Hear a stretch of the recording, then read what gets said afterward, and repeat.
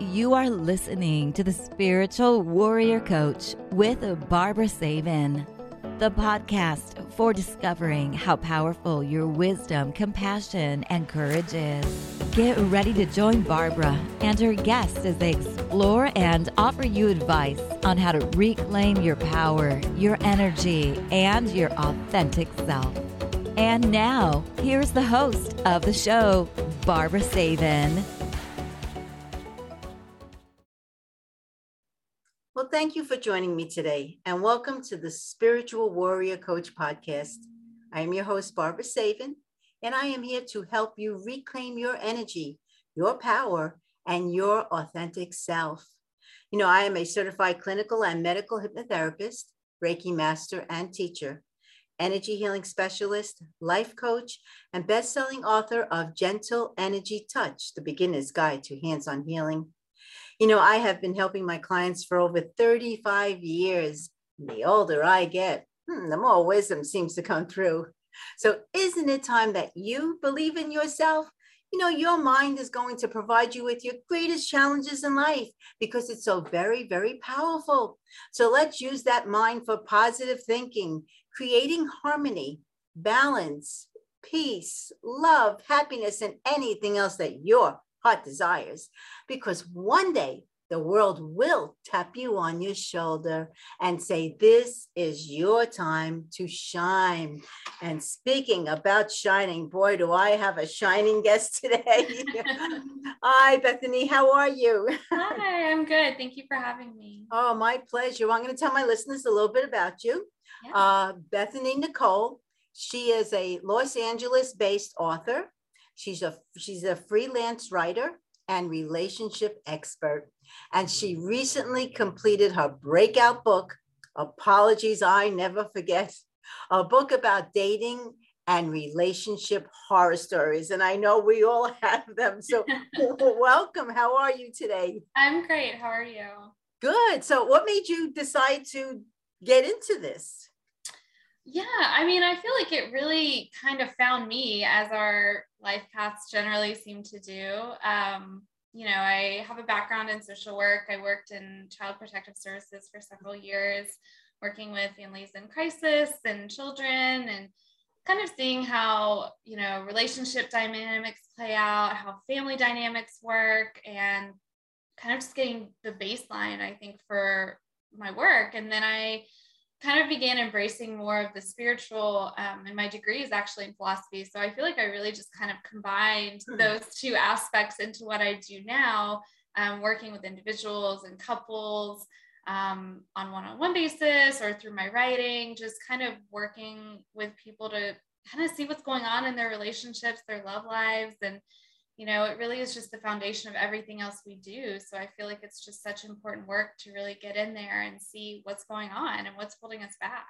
Oh, it truly is, because many of the times it's us not believing in ourselves and us not loving ourselves and thinking the other person, you know, we've married somebody or dating somebody because they're going to save us or something like that. Right, exactly. So much of relationships are about ourselves, and you know, our partners are so much mirrors for us of what's going on inside of us, what we feel like we deserve, and you know, the energetics behind relationships and dating. You know, you hear people saying like, I feel like I'm just dating the same person over and over, and it really is just about kind of what you feel you deserve and the energy you're putting out and what you're allowing to come back in. And, you know, so much of that really is just about ourselves and our work. Without it, I know that, you know, I married 52 years. Wow, congratulations.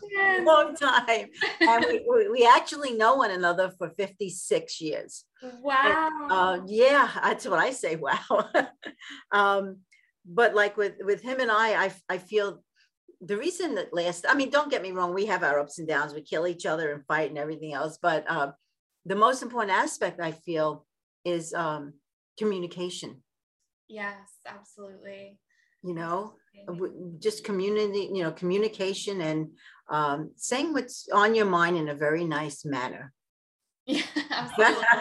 And knowing yourself enough to know what is on your mind and being able to kind of disconnect from the emotion a little bit of like, okay, this is really triggering me. Why is this triggering me? Is this about them? Is this about me? And where can we meet in the middle on it? I feel like it's just so huge because, you know, you can say a lot of words without really saying anything. So I think it's so important to know yourself so that the communication you're giving is useful and effective and not just talking to talk or, you know, kind of guessing at what you're feeling. And I just think, yeah, that's just so huge, being able to get on the same level and really know yourself and know your partner.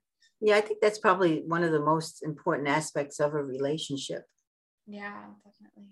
You know, and to understand that once those words come out of your mouth, you can't take them back. You can't take them back. And I think that's, you know, you can apologize, but you can't take them back. And I think all of us have done that. And I think that's a huge thing, you know, that you run into with couples and stuff too, is like, it's really hard to let that go once it's been said, once it's out there. So I think getting to the point where you learn, you know, your fighting styles, your compatibility, like how people handle stress or crisis, like I think that really helps navigate so that those things aren't being said. Because if you have a couple who, you know, one person really needs to step back and take a break and the other person is really still pushing to have the conversation, like that's where you know, get those things coming out that don't need to be said. And that's, you know, kind of where I try to work with the person who's still pushing really hard to have the conversation. It's like, but you don't want to hear those things because they're not, you know, genuinely what this person feels. So, you know, taking a break is hard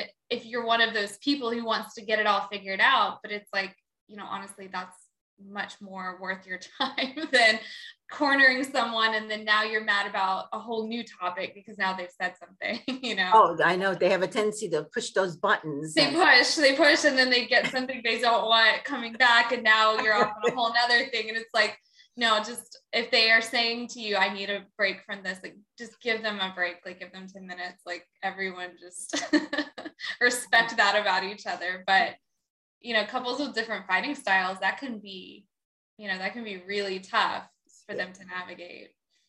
Yeah, I know my husband tends to stand back a little bit.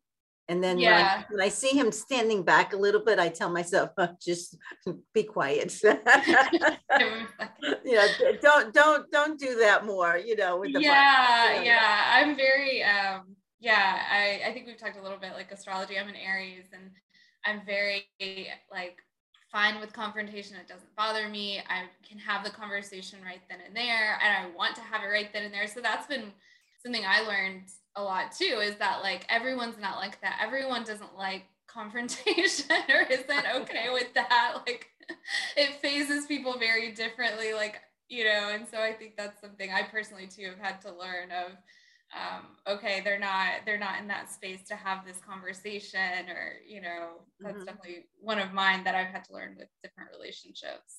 Oh yeah. And I always say to myself, you know, if someone's, and not just my husband, I mean, anybody, like friends or whomever, you know, trying to push my buttons, I tell myself, don't allow them to take your energy away from you. Exactly. Yeah. Don't give them that power. Yeah. Right. Which a lot of people don't understand, because once it's a back and forth thing, you end up drained and then they end up, they're fine. Yeah, exactly. They're good to go. and you're crying and hurt. So. Yeah, exactly. Yeah. Do that. I mean, it's crazy making, I call it. It is. But I mean, I really think it does come down to like getting out of our own heads of, you know, everyone experiences things differently. So, you know, conflict to someone is fine, and conflict to another person, even just, you know, especially with, I think, men, you know, who aren't really used to dealing in the realm of emotions, even just having a conversation with them saying like, this is how I feel, can be taken like really as an aggressive move, because they're just not used to like dealing in that realm. So they don't really know what to say to that sometimes. And, you know, women can obviously have that too. And I think it can also play into like your attachment style. Like if you're very avoidant attachment style, then, you know, having that kind of conversation might be really tough. But like, you know, for me as an Aries, as, you know, someone who works in these fields, like those conversations just roll off my back. Like I'm not bothered by them, but everyone's not like that. So, and I've dated people who aren't like that. And, that's been like, a lesson for sure. And I see it play out with clients and stuff too, where it's just like, okay, they're not like that. Oh, I know. Well, I'm a Virgo, so I'm not quite sure. I know we're tough individuals, but yeah, I can see. Yeah, Virgos are usually pretty good with tough conversations because they're not as like highly reactive or as emotional. They're very like, they could actually have that kind of conversation and get to the bottom of it, but they can cause big reactions in other people because they're not particularly emotional with that. So if you have someone who's really emotional, then that can make them very reactive because they're like, well, do you not feel bad or do you not feel this or that? And the Virgo's like, well, that's neither here nor there. Like what we're trying to get to is X, Y, or Z. So they're very like focused, but I think with having the conversations, they're usually good if it's solution based. They're not good at just fighting to fight. They're not going to start something. They're going to be very like, what is the point of this? What are we trying to get to? That's exactly how I am. I say, all right, what do we get? What are you doing? Let's figure out, let's figure out, a solution. Exactly. Yeah, that's very Virgo vibes. Yeah, and like sometimes he tells me, you're so logical. No, it's not being logical. It's just being, maybe grounded and centered and balanced. They're very grounded. Virgo's earth sign. They're very grounded. They're very centered. Yeah, they're very good at that. What is your husband? Do you know? Virgo. He's a Virgo? He's just on the other end of the scale. He must be. Well, I'm the 3rd, he's the 14th. So okay, yeah. So you guys are on the opposite spectrums of Virgo. That can make a little difference too in like how it plays out in relationships. But yeah. Yeah. So you're the more solid Virgo. I hope so. But let me ask you, I know with COVID, it's probably been just absolutely crazy to date. And some people go on dating apps. Like, is there any dating apps that you shouldn't do or huge mistakes? Probably quite many of them. I don't know. I've never been in my life on a dating app. Right, because you've been married. Yeah, you don't know the struggle. No, I don't. I mean, I think it really depends on what you're after.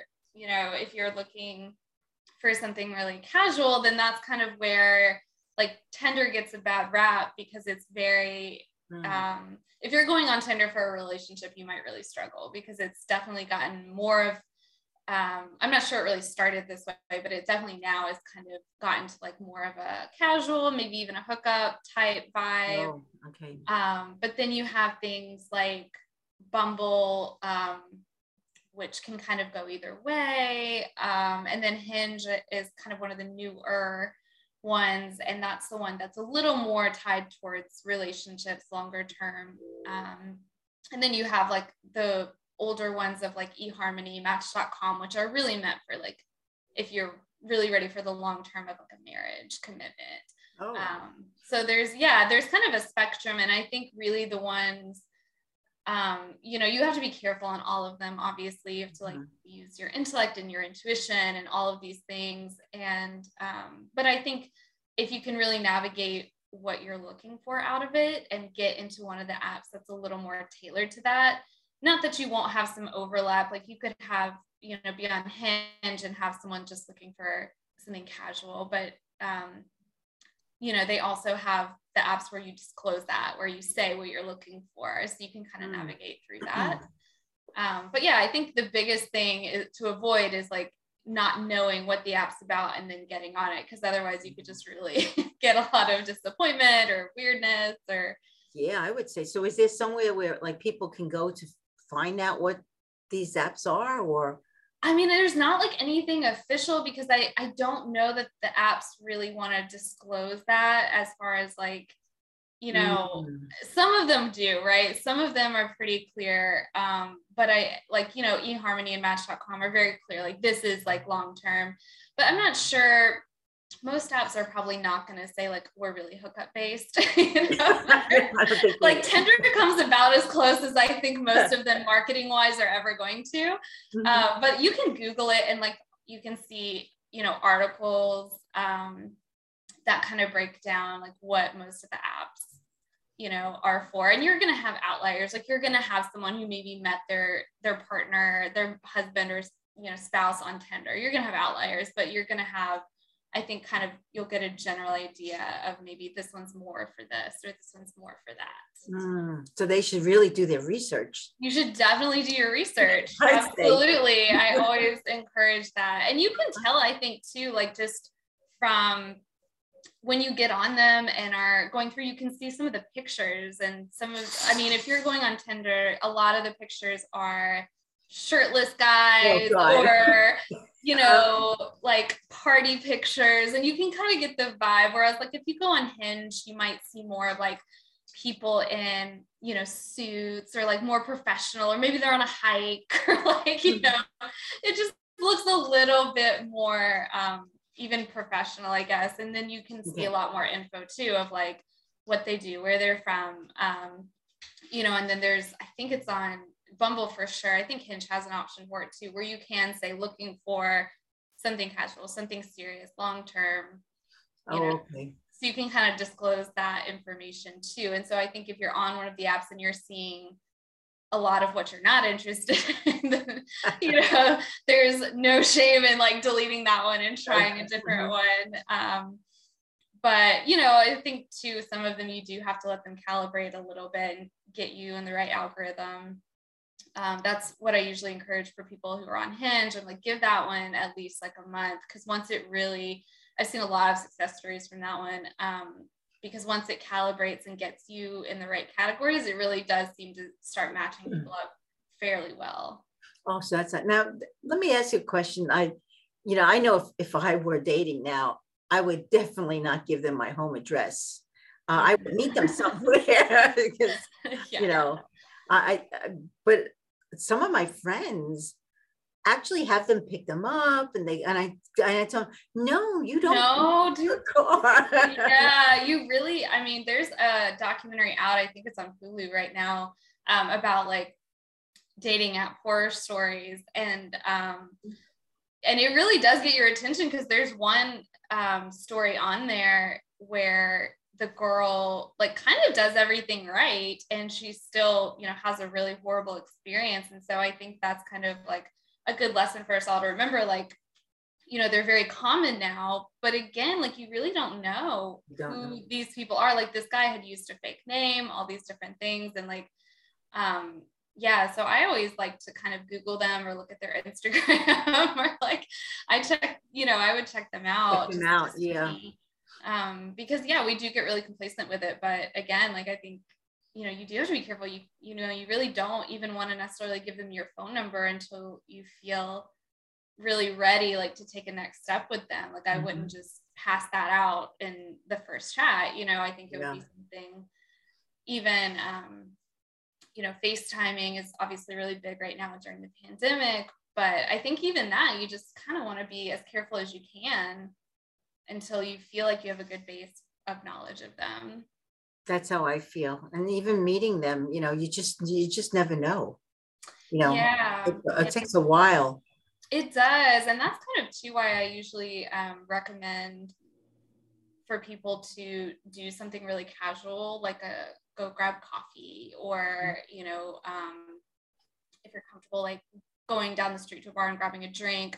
Obviously being careful with alcohol of any kind on a first date with someone you don't know, but if you feel comfortable with that, even like a local bar that the bartender or something, like, because, when people get into things like, hiking is obviously a big thing here, but it's like, depending on the trail, you could be really isolated with that person. And I know. So I always kind of, and even just a long dinner date, like you just really, if you meet them and within the first 5 minutes, you're like, this person's nuts. Like you don't want to have to sit through an entire dinner. And, I think especially for women in general, like rejecting someone is really tough on us. Like emotionally we feel bad, or we're also really taught by society to not do that. So I think how, difficult it would be to, in the middle of dinner, just get up and leave, versus if you go grab coffee, finish your coffee, and you're like, all right, well, it was good to meet you, and then you're done. So I would suggest that also. And I do tell my friends, I tell them, you need to just go to Starbucks or somewhere where it's, Yeah. don't find yourself alone, because you just No. And then of course too, like, having friends that are kind of aware, like even just like, hey, I'm going on this coffee date, this is where we're going, and then shooting them like, oh, it was awful, or like, oh, it was great, when you're done, just kind of letting them have a safety net too, I think is really big, because you just really don't ever know, even if it's just, even on the safer end, if it's just a bad time, like, and they're just not a match, do you really want to sit through an entire dinner with them, or like a whole 2.5-hour hike? Like, is that really what you want to do? Like, I can't even do that with a friend sometimes. Right? Like, save that for down the road. You want to, leave. You don't want to run. But so, do you think because of like the COVID and stuff, it actually made us more aware or taught us more about dating? Or I think it taught us a lot about relationships, for sure, in the sense that, so many people went into COVID maybe in a relationship, and a lot of them did not come out of COVID and won, or didn't make it halfway through or whatever. And I think we've, especially in LA probably, but everywhere, we've really noticed that these shallow connections, they don't work. They don't stand the test of time, because life gets real. And whether that happens now during a global pandemic, or even if it's like, somebody gets sick or somebody loses a job or whatever it is, like, you can't base these relationships on these really exterior things, because when the rubber meets the road, there's nothing there. There's no foundation that's been built. And so I think that's what we're really learning, and, kind of moving forward with in 2022, you see a lot of like people saying, I'm just not dealing with this anymore. That's not enough for me, whatever it is, getting really clear about their boundaries and what they want, what they don't want. And I think it's great to see us moving towards that, because I think COVID really rocked a lot of, relationships, like even long marriages didn't make it, just because, they just really weren't prepared enough for when life gets that real, Yeah. If you don't have a solid foundation, and you're, you got together because he was a cool executive with this nice car, and then all of that's gone, and there's nothing else there, then you're not going to make it through. Like, you're not going to go anywhere with that. So do you think, like being more aware or spiritual, more mindful, actually can play a role in dating? Absolutely. I think so much of, our spiritual connections is what holds us, and, the energies between us, and just being, even if you're not spiritual, I guess, maybe just mindful, just being very mindful in your dating of, and intentional, right? Like being very intentional about what you want to bring in. What kind of partner do you want? What do you need out of a partner? And I think that's a huge question that people are now starting to ask themselves that they haven't before.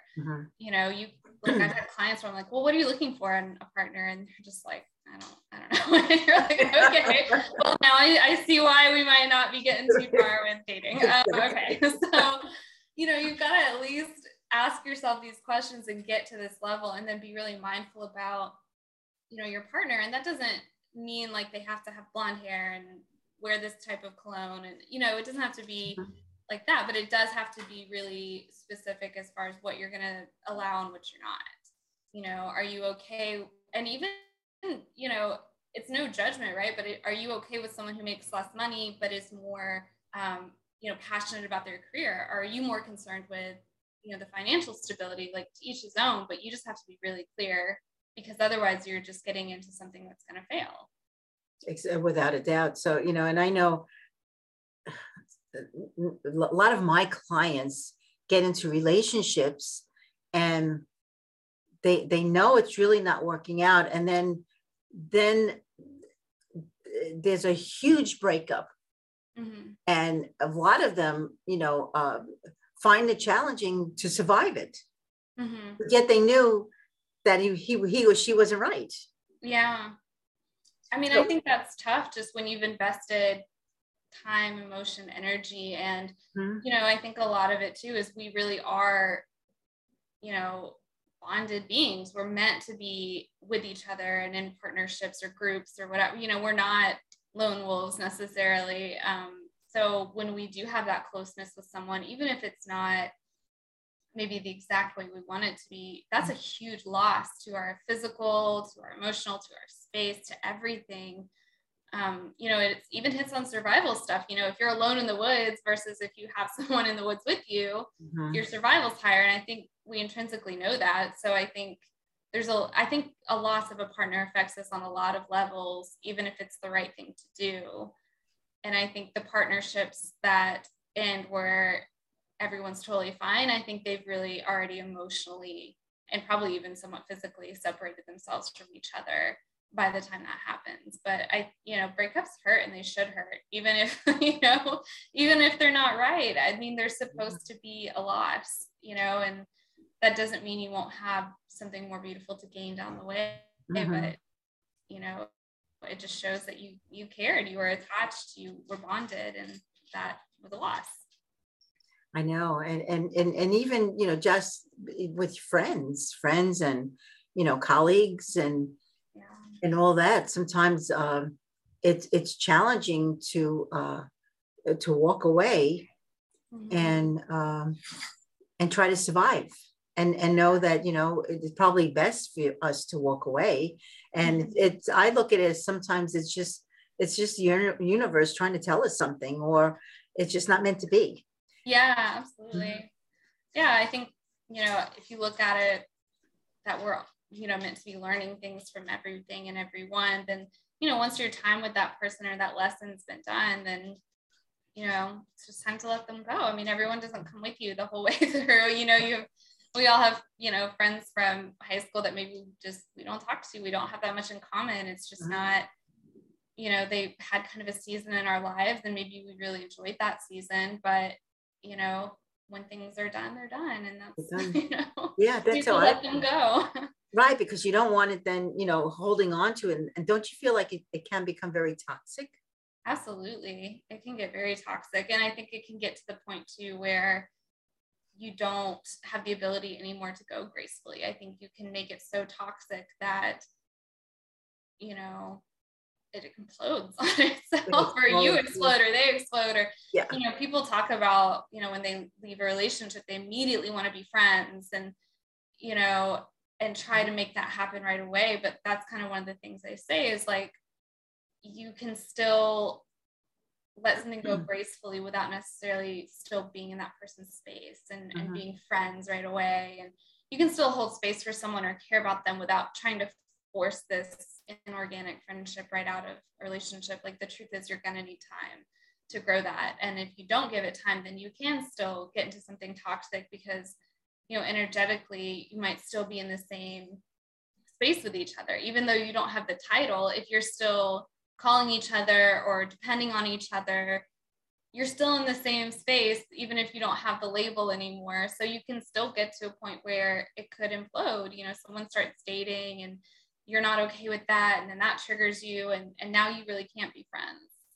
So I think it's huge to gracefully let go as much as possible. Yeah, because I noticed that, like with some of my clients, they they break up, and then either they or the other person, texts them, or how you doing, or, and then all of a sudden they get back into that, I want to say roller coaster or merry-go-round. And now they're back into it when they should have like maybe just blocked their phone number, or did something to not start it again, because chances are it's not going to work. Yeah, absolutely. And it can be really easy to fall back into, that hopeful place, because it's what we do. We minimize it when we're like, well, maybe it wasn't that bad, or maybe they weren't that mean, but like, we minimize it. And then we hear, kind of, oh, maybe they've changed or whatever it is. But, if it was that bad that you broke up and maybe you didn't break up well, then that's really your clue, like, to give it space. Because I have an article out about it right now about when it's okay to get back with an ex. And and that's one of the things I talk about, is that there needs to be time and space after the breakup before you should consider it, because otherwise there's just too much going on, and you're too in that space of and change on both sides takes time. It's not going to happen overnight. So if somebody comes back around the next day and is like, oh, well, I'll never do that thing again, it's like, no, you will. Like, you haven't Always done anything do. to change it. There's no additional factor here. Like, we so always yeah. we always do it again. Always, unless we really truly want to not do it. Right. And we become mindful right before we're going to do it, that it says, no, don't do this. Right. Yeah. It's a neural pathway we've created, whatever that thing is. And whether it's an argument style, whether it's cheating, hitting, whatever the issue is, like, that's a pathway that's been created over years, maybe their entire lifetime. If they were a child and saw that play out, then that pathway is really strong. So unless they're doing a lot of work to reprogram it or put something new in its place, then yeah, you're going to slip right back into that. So, I mean, that's what you hear with like abusers and stuff of like, oh, I'll never do it again. And maybe they genuinely mean that in the moment, but like when things are emotionally charged, that's what they've learned to do. It's firing in their brain, like, oh, incredibly stressful situation, this is what I do, and I think understanding that about even on smaller scales, even if it's just like, this is how this person fights with me and it's toxic,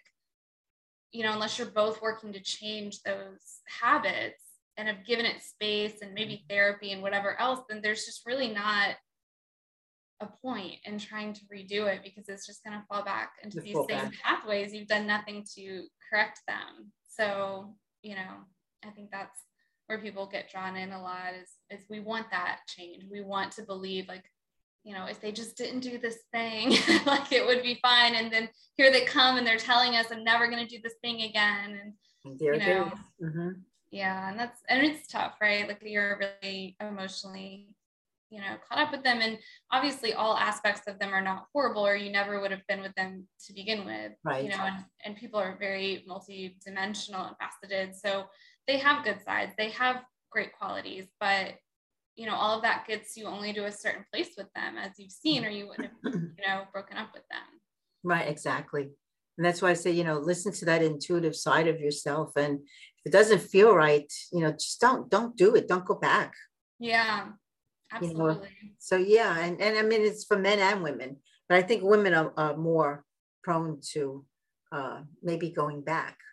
I think so. Yeah, I think we just, and we're very, caretaker, nurturer, a lot of ways. So we think like, oh, they need us. Like, we can help them. We can change them. We get into that, and it's like, no, they have to help themselves. And, that's another one that I work with people on is, they're like, a lot of women are like, well, if I leave, then he's, going to hit rock bottom. He's, going to drink himself to death, or he's going to do this or that. And it's like, well, then he does that. I mean, there's just like, rock bottom is where some people need to hit for them to change, and you keeping them stuck. And even if it's not as drastic as that, even if it's just like financially or emotionally, or, we all have to learn to live on our own, because things happen. People leave, people die, things change, circumstances change. Like, we all have to be able to row our own canoe. And so if someone doesn't know that, you're not helping them by keeping them from learning how to manage their stress, how to manage their finances, their life, their moods, whatever it is. Like, you can't be the thing holding them back. They have to learn these lessons, just like we have. They need to take responsibility for their actions. Yeah. I mean, that's really what it's about. Don't blame the other person if they're, the person's trying to be calm and, talking in a nice manner, and you're crazed and screaming and yelling. Then maybe you should be alone, like, so you can learn how to fix this behavior.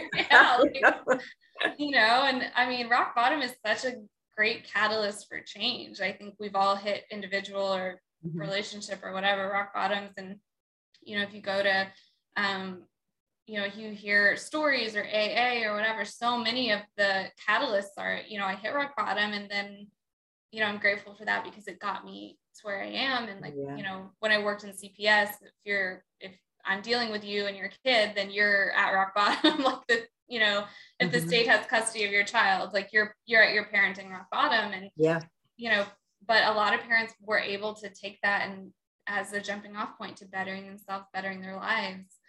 But if that hadn't happened, they would have just stayed at this, toxic level for however long. Yeah. And then then nothing changes. And then And they, nothing changes. right. And then they wonder, why am I still in this? Or why am this situation hasn't changed? Well, because, you didn't learn the lesson, unfortunately. Right, exactly. Lessons are hard. They're not fun. I've been through quite many of them. Yeah. They're hard, but that's how we grow. That's it. That's how we get better and make better choices and live better lives ultimately. Mm-hmm. Oh, without a doubt. Now, I noticed that I was on your website. You mentioned something about love languages. Mm-hmm. Yeah. What exactly is that? Oh yeah, the love languages. That's such a dating and relationship like hot button issue right now. It's, okay. Yeah. I don't know anything about it. So you haven't heard it? Oh my gosh. Yeah. It's a book. It started as a book, and it's kind of a whole thing now. He's written several. There's one specifically for men. I think there's one specifically for women. But his first one is just the 5 love languages. So it's how you give and receive love. And so there's 5. So you have words of affirmation, which is mine. So you usually have 1 or 2 that are like your top 2. So you have words of affirmation, which is where, you really like to hear the confirmation from your partner verbally of like, oh, you look really pretty, or, oh, I'm really interested in you, or even just, amount of communication. Like you just like a lot of verbal kind of cues and information and I love yous or whatever it is. And then you have physical touch, which is my second one. And physical touch, everyone always like, oh, does that just mean sex? It's like, no, it doesn't. No, everyone, all the love languages want sex, I promise you. Everyone wants sex in their relationship. No, so like physical touch would be like holding hands, an arm around you at dinner, that kind of thing. Cuddling on the couch, just very physical, again, affirmations of interest. And like for me, if I were to go on like 2 or 3 dates with a guy and those things weren't happening, then I would question like, oh, is he interested in me? Because it's just one of my love languages, and I would not, it's hard to understand if it's not coming through that way. And then you have quality time, which is, they kind of break it up into quality time and quantity time. They both fall under the quality time umbrella, but it would be quantity time would just be kind of like they just want you around, or you just want them around. You want to run errands together, you want to hang out, you want to kind of live your lives together. And then quality time could be more like it's not about the amount, but you want to do really good things when you're together. So it doesn't have to be huge things, but it would just be really, I don't know, like you could go make pottery together, or like, or it could be a big, nice date. It just depends. But it's just about spending that time and making it really quality. And then you have acts of service. And so acts of service would be, kind of like, it's not the most like sexy one, I guess. So people kind of put it at the bottom of the barrel, but it could be like making sure the fridge is full of food, cleaning the house, cleaning out rain gutters, putting oil in the car, like whatever it is. It's just kind of the little things, the daily things that can really show someone that you care. And that can be a huge one, for men, especially because they're the provider and they want to show you this, and this. So you see it a lot with men, which is why they got their very own love languages book, because they're so hard to navigate. And then the last one is gifts.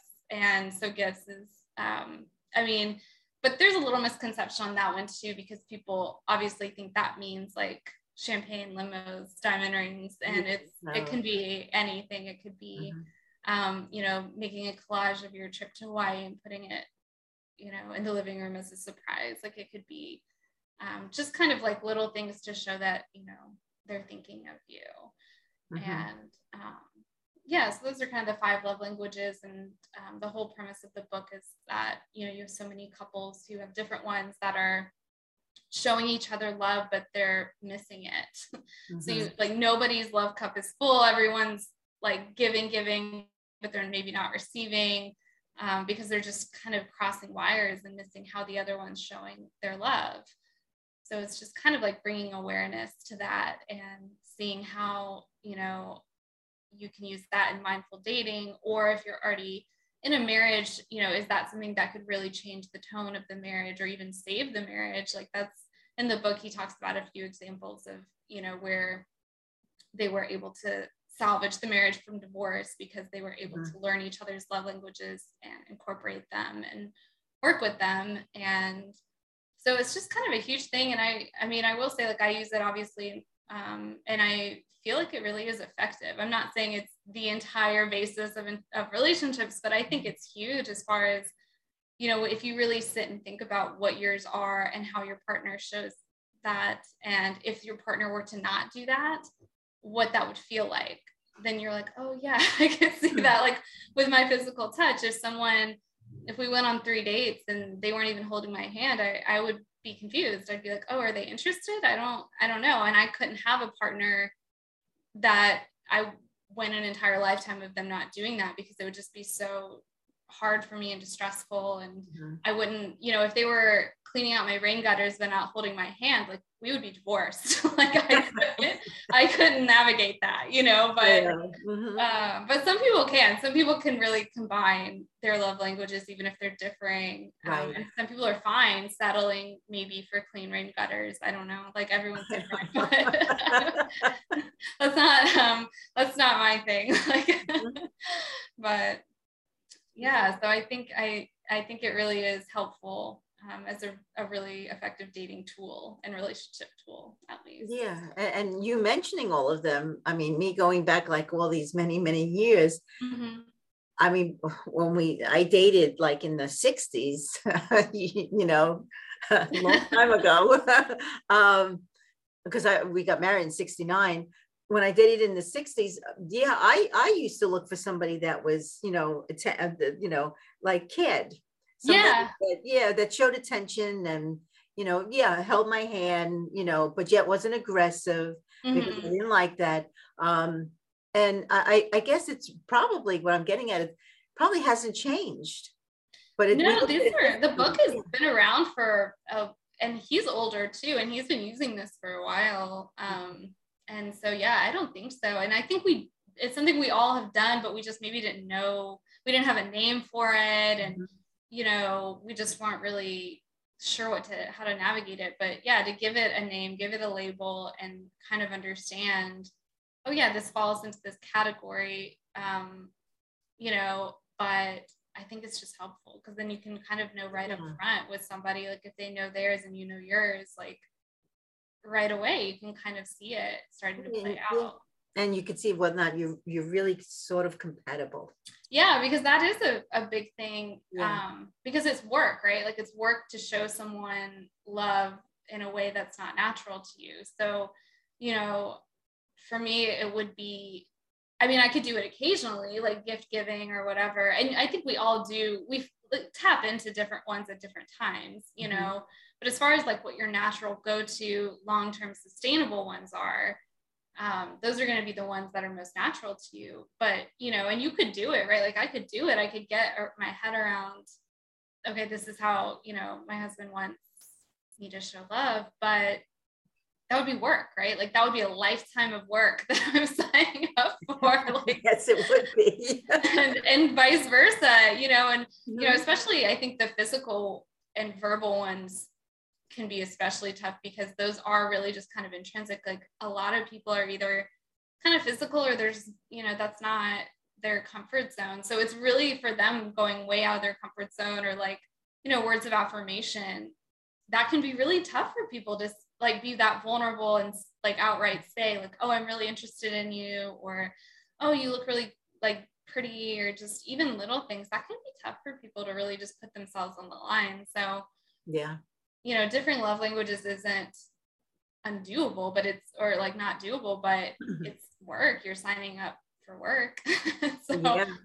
I mean, I think for dating, especially, I mean, if you're already married and you have 3 kids, then yeah, like you better figure it out. But like if you're just dating, it all changes then, doesn't it? Yeah, but if you're just dating, then you know, and that's kind of what he talks about in the book, is like when you are, especially when you're very first dating, you're doing all of them because you're so enamored of this person that you're packing their lunch and you're putting gas in their car and you're giving them flowers and you're telling them they're awesome and you're kissing them. Like, you're doing everything because you're just so enamored. But then when kids come and jobs get harder and people get sick, like, you know, however it goes, then the ones that aren't your natural ones are going to drop off. And if those happen to be your partners, and that's why they, you know, you have like the married couple fights of like, you don't do these things anymore, but it's like, that's not their natural, you know, love language. So they're not going to. So that's what he talks about is, you know, it helps you have long-term sustainable relationships, because if you're both, you know, physical touch, then that's going to sustain through the kids. That's going to sustain through the stress. That's going to be, you know, just where you both take comfort and fill your love cups by cuddling together on the couch at the end of the night, you know. But if somebody's love language isn't that, and it's acts of service, and you've already acts of service for your kids all day, then you might not have anything left for them, because it's not, it's taking from you instead of, you know, when you have the same love language, then you're filling each other up as you go. Whereas, you know, if you're differing, then you're taking a little bit to give to someone else.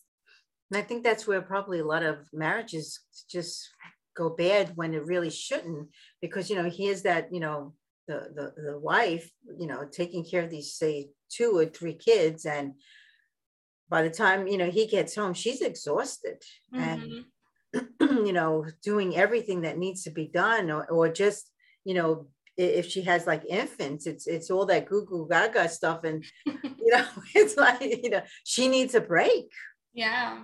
She needs a break. And sometimes, you know, men, you know, or women, you know, it depends on who you married to, don't understand that. Yeah. And feel that they're ignoring that other person when they're really not. They're so like burnt out. Yeah, exactly. Yeah. And he talks about too, that you can have different ones in how you give and how you receive. So that can get really interesting too. So he kind of dives into that, but yeah, so you can have that, you know, like men with their acts of service, they might receive acts of service as their love language, but maybe that's not how they give love, you know? And so then you can kind of get into that with marriage and stuff. If, you know, he's been, you know, the wife's been giving all day and she just can't to him, you know. Tired. Yeah. You know, she needs a break, you know, out of the house, not staying. She doesn't want to pack any more lunches. Like, she doesn't want to clean anything else. Like, yeah. So now you wrote a book. Tell us a little bit about your book. Yeah, so the book is Apologies I Never Got, and it's dating and relationship horror stories phrased as apologies you never got from the person who never gave them to you. And so the concept is really about, you know, self-healing, forgiveness, and kind of learning to not just accept the apologies we never got, but write them ourselves and write our own narrative about healing and recovery. Just because we don't get the apologies we deserve so often. And even if we do, they really fall short.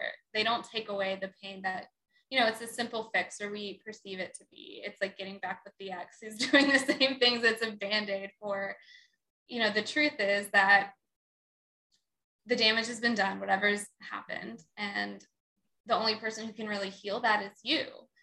You know, they can apologize, but that doesn't really take away everything. No, it doesn't. So yeah, that's pretty much the premise. It's, you know, mainly aimed at dating and relationship, but obviously there's apologies we don't get in so many aspects of our lives. And yeah, just learning to not keep dragging that around into the next one, because, you know, like, for example, if we were cheated on by an ex, you know, that really sits in us. And even if they came around and apologized, you're still dragging those trust issues into the next relationship if you don't do any work around them. You know, the apology doesn't take away what's been done.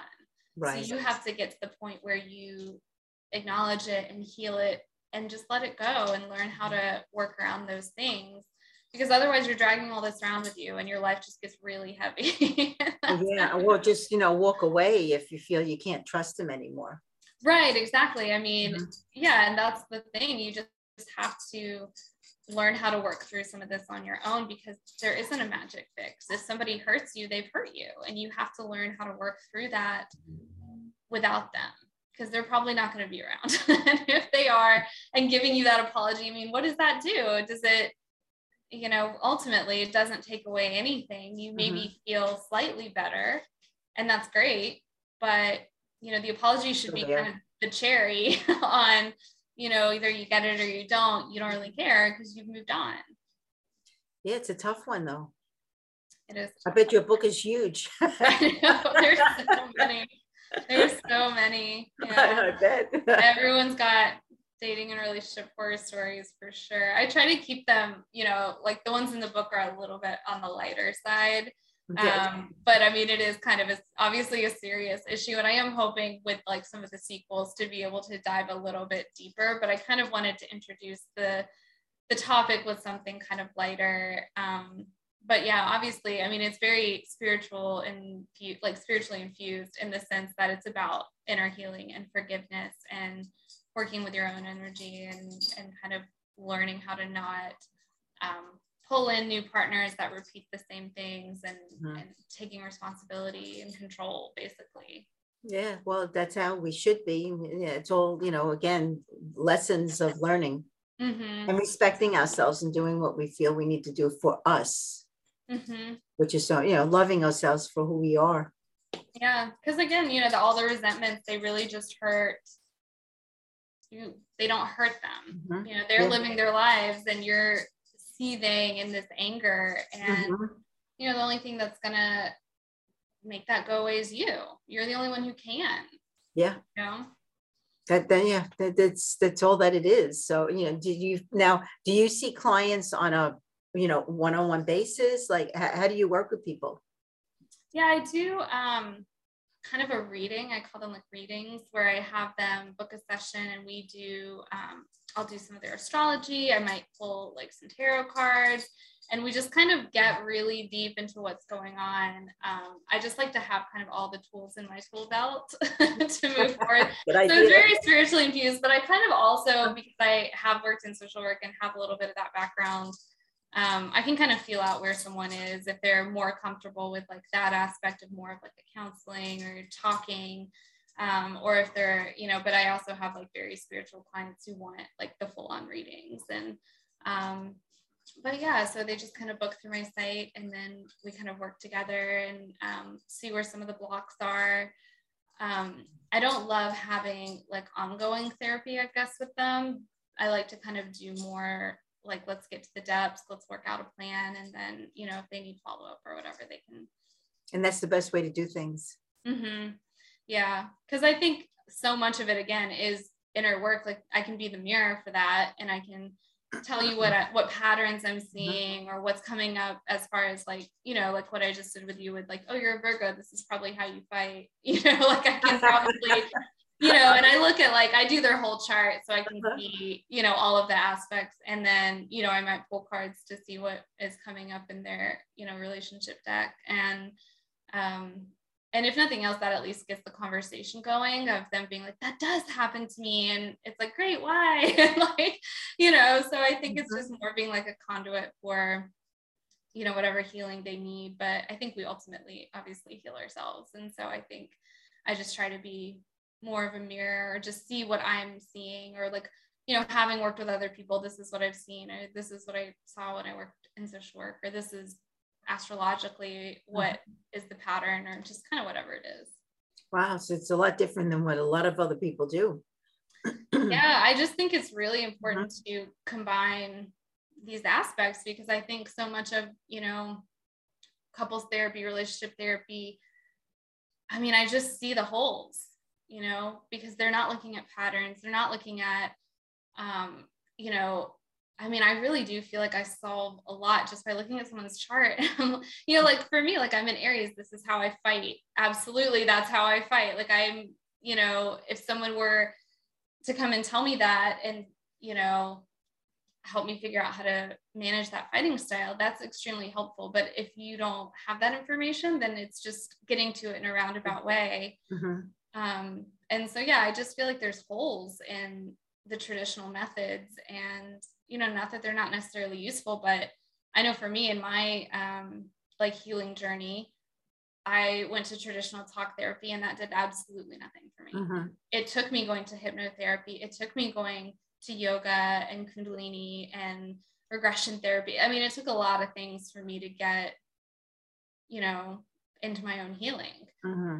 So I think there's not that talk therapy is, horrible or doesn't work or any of that. Like, of course, there are people it does work for, but it did nothing for me. And so I think people really have to be, the captain of their own ship when it comes to healing. And for me, I'm not really a stickler for like, it's this method or this method. Like, whatever I can use at my disposal to help is like what I'm going to do, right, whether exactly. that's energy, whether that's cards, whether that's astrology, whether that's a social work term, whether it's love languages. Like, I just want to have every tool possible.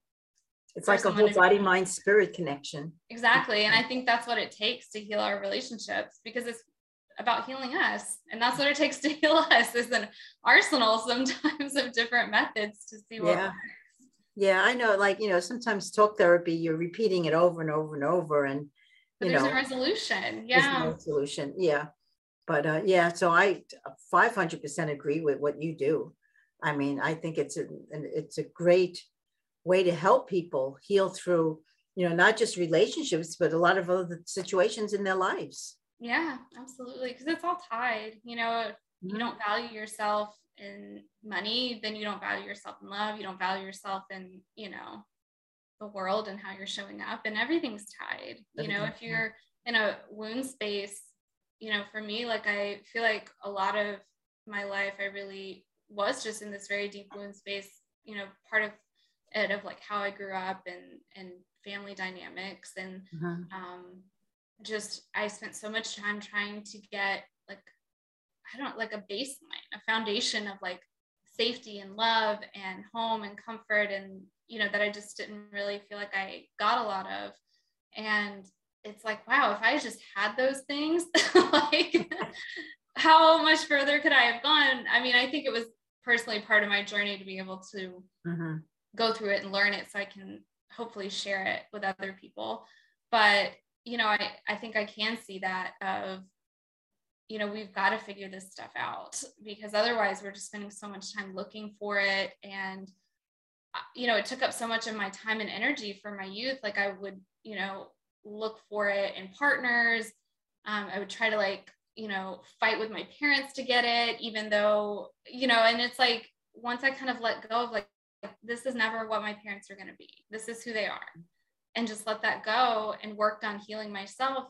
Then I'm not trying to drag in partners to fix this wound space. Then I'm actually able to meet them at a space where it's like, what can we bring to each other's lives? And what do I actually want out of a partner? And, I just think it's huge. And it affected my life in a lot of ways, I think, not just, emotionally, but like financially or career-wise, like how much further could I have gone if, and I can see that with a lot of people. It just puts you in survival mode. Like, you're still just trying to fill that space or those lower chakras, or like you're just trying to get your foundations, and it just takes up everything until you can kind of get it healed. And, so I think it's so much more than just, I think like dating and love gets kind of a bad rap. Like, even when I do like the tarot stuff, people will ask about like 5 other things first.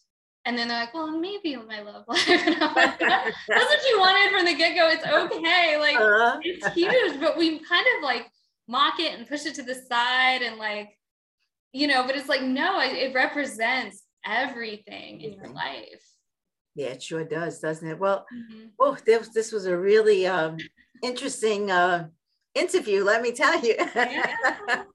Where can my listeners find you? Yeah, BethanyNicole.com is the website, and they can see some of my work, some of my other interviews, book a session, all the things. And then my Instagram is Bethany Nicole Author, and that has a lot of the links and stuff on there as well. Wow. How old are you, may I ask, if you don't mind? I'm 33. Wow, you're an old soul. Let me tell you. I am an old soul. I am Like I am a very old soul. I've known that, yes, for a very long time. You've come around. I think you've had a lot of things happen in other lifetimes that brought you here. So, yeah. Wow. It's been a journey. I can some say journey. that. I know. Well, but that's how we we learn and fix it. Yeah, absolutely. So what's the website again? It's BethanyNicole.com. You need to look this lady up. This is very intelligent for 33 years old. Thank you. I love old souls because you just know. Know. So, well, cannot thank you enough for joining me today. Again, a big thank you to Bethany Nicole. So check out her website, BethanyNicole.com. Well, it's a little tongue twister for me. Yeah. Well, thank you for being here. And, and I hope that you heard what you actually, needed to hear today.